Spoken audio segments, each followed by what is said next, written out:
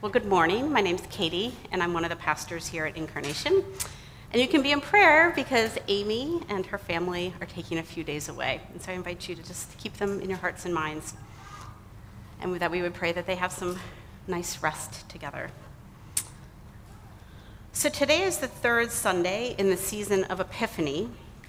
And Epiphany refers to the unveiling or revelation of Jesus Christ as the long-awaited Savior of the world, the one who will rescue us from the death and the decay that infects absolutely every part of our lives. But God has not been silent or absent up to Jesus' birth under the reign of King Herod. Instead, the Bible has been unfolding for us how God has been speaking to the world in various ways through his prophets and through the people of Israel who can trace their ancestry back to Abraham. Throughout human history, God has been raising up men and women who would follow him, who are willing to shine the light of his love and justice into the darkness of our world. But now, as the Gospel of Mark says, at just the right moment, God has chosen to come even nearer, and he reveals himself to humanity in his divine Son, who was born as a baby. And so in these early weeks of Epiphany, perhaps unsurprisingly, our readings focus on what happened in the early years of Jesus' life on earth. We quickly shift from stories of his birth to stories about what he taught, how people responded to him, and today, how he formed a community of followers who traveled with him. Last week, Russell preached on how Jesus invited Philip and Nathaniel, two of his closest disciples, to follow him. And today we hear about how Jesus calls four more of these disciples: Simon, who's later called Peter, his brother Andrew, and another pair of brothers, James and John. I like the sparseness of Mark's telling of this story because it leaves a lot of room for our imagination and wondering. Unlike the other authors who chose to write about Jesus' life, Mark chooses not to give us any insight into why these pairs of brothers find Jesus' invitation so captivating, that they would be willing to leave probably pretty prosperous businesses that have been in the family for generations in order to follow him. And instead, what Mark invites us to do is to hold our question as we read his account of Jesus' life, and at the end to decide if we will make the same choice that these disciples have made.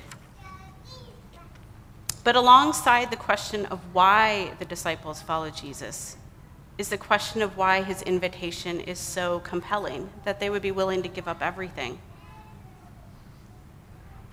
As our story opens, John the Baptist, Jesus' relative, has been arrested.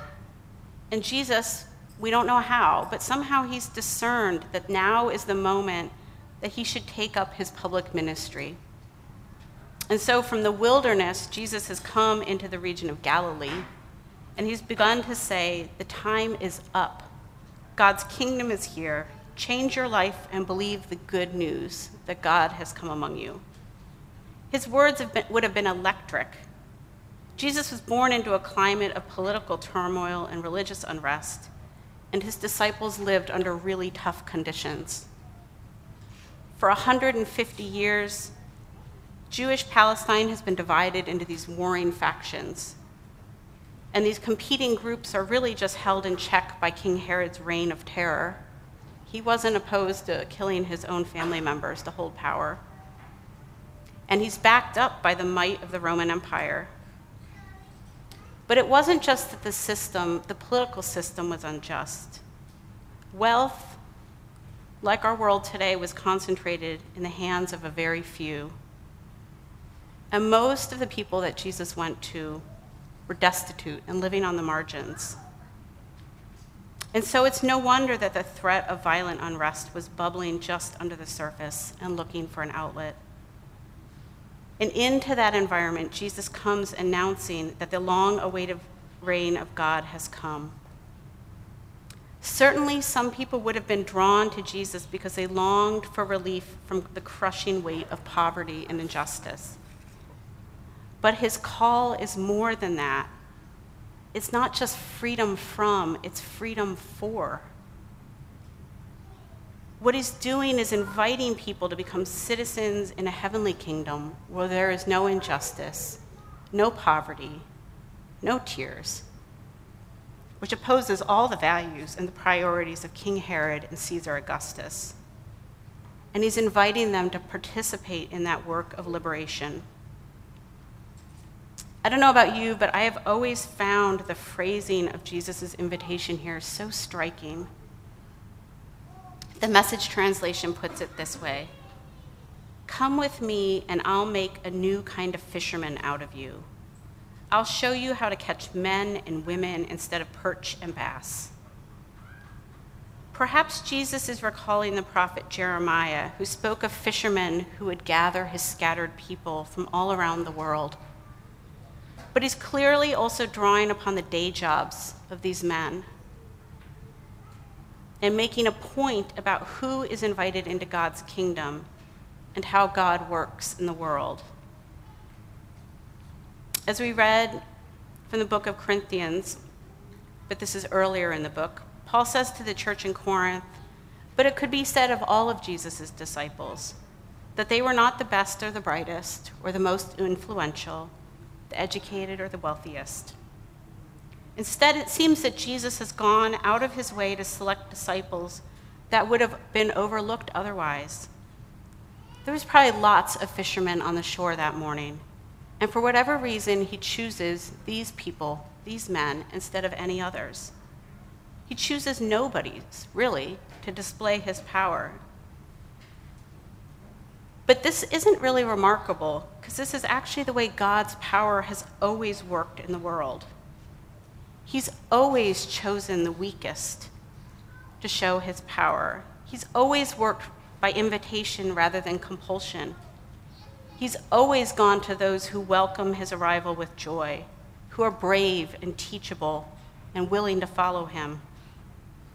Think of people who followed him like Abraham or Ruth, who left everything to follow him. Who would have imagined that they would have been woven into God's plan to save the world? But throughout the Bible, we see God working through small individuals and a small nation of Israel to shine his light into darkness.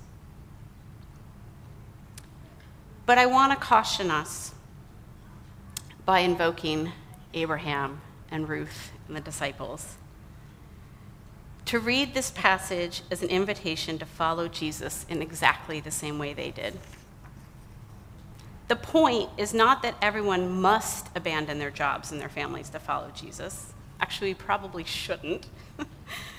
The point is that following Jesus requires us to rethink our relationships to the country where we live, our family ties, the work we do every day. The point is that none of these gifts should become the center of our lives, that should displace God or hinder us from hearing him and following him. So we shouldn't be using a call from Jesus as an excuse to throw off our responsibilities to be good citizens and employees and neighbors and children. The Apostle Paul says this just a little bit earlier than our reading today in 1 Corinthians chapter 7, verse 17. Don't wish that you were someplace else with someone else. Where you are right now is God's place for you.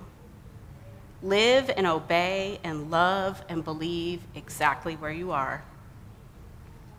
The challenge, as with many things in the Christian life, is not to gravitate towards the extremes of either abandoning all of our responsibilities or holding on to comfort and security so tightly that we're not willing to take any risks. The Christian life, in so many ways, is about balance. It's about remaining focused on the task that you have in front of you with perfect concentration and with perfect love for Christ in your heart, while at the same time you're listening to his voice, opening your heart to new possibilities. I'm not going to sugarcoat this. It is really hard to remain focused and absolutely open at the same time. But that's the other part of the fisher's call that applies to absolutely every disciple who has ever been called to follow Jesus. And that is the instruction to catch men and women. Before Jesus' arrival, these fishermen caught fish that would nourish their neighbors' bodies. And that is really good work. But now they're also being called to give their neighbors the bread of life, that is Jesus. Their work is to be seen as an opportunity to draw other people into God's kingdom. We can sometimes be lured into thinking that it's sufficient to meet people's material needs.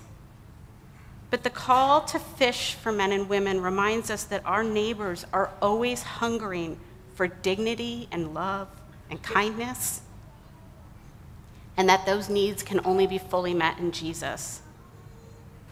People do die from a lack of food, but they also die because all they've received is food.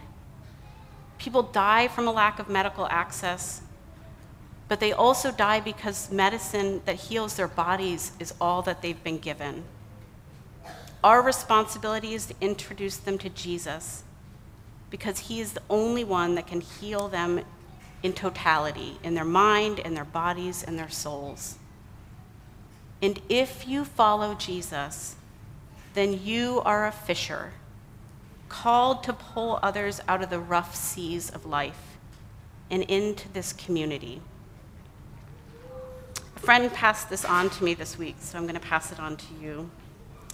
It's from one of my favorite authors, Henry Nouwen, and he describes the call to be fishers this way. People who have come to know the joy of God claim that the light shines in the darkness and that it can be trusted more than the darkness, that a little bit of light in the world can dispel a lot of darkness.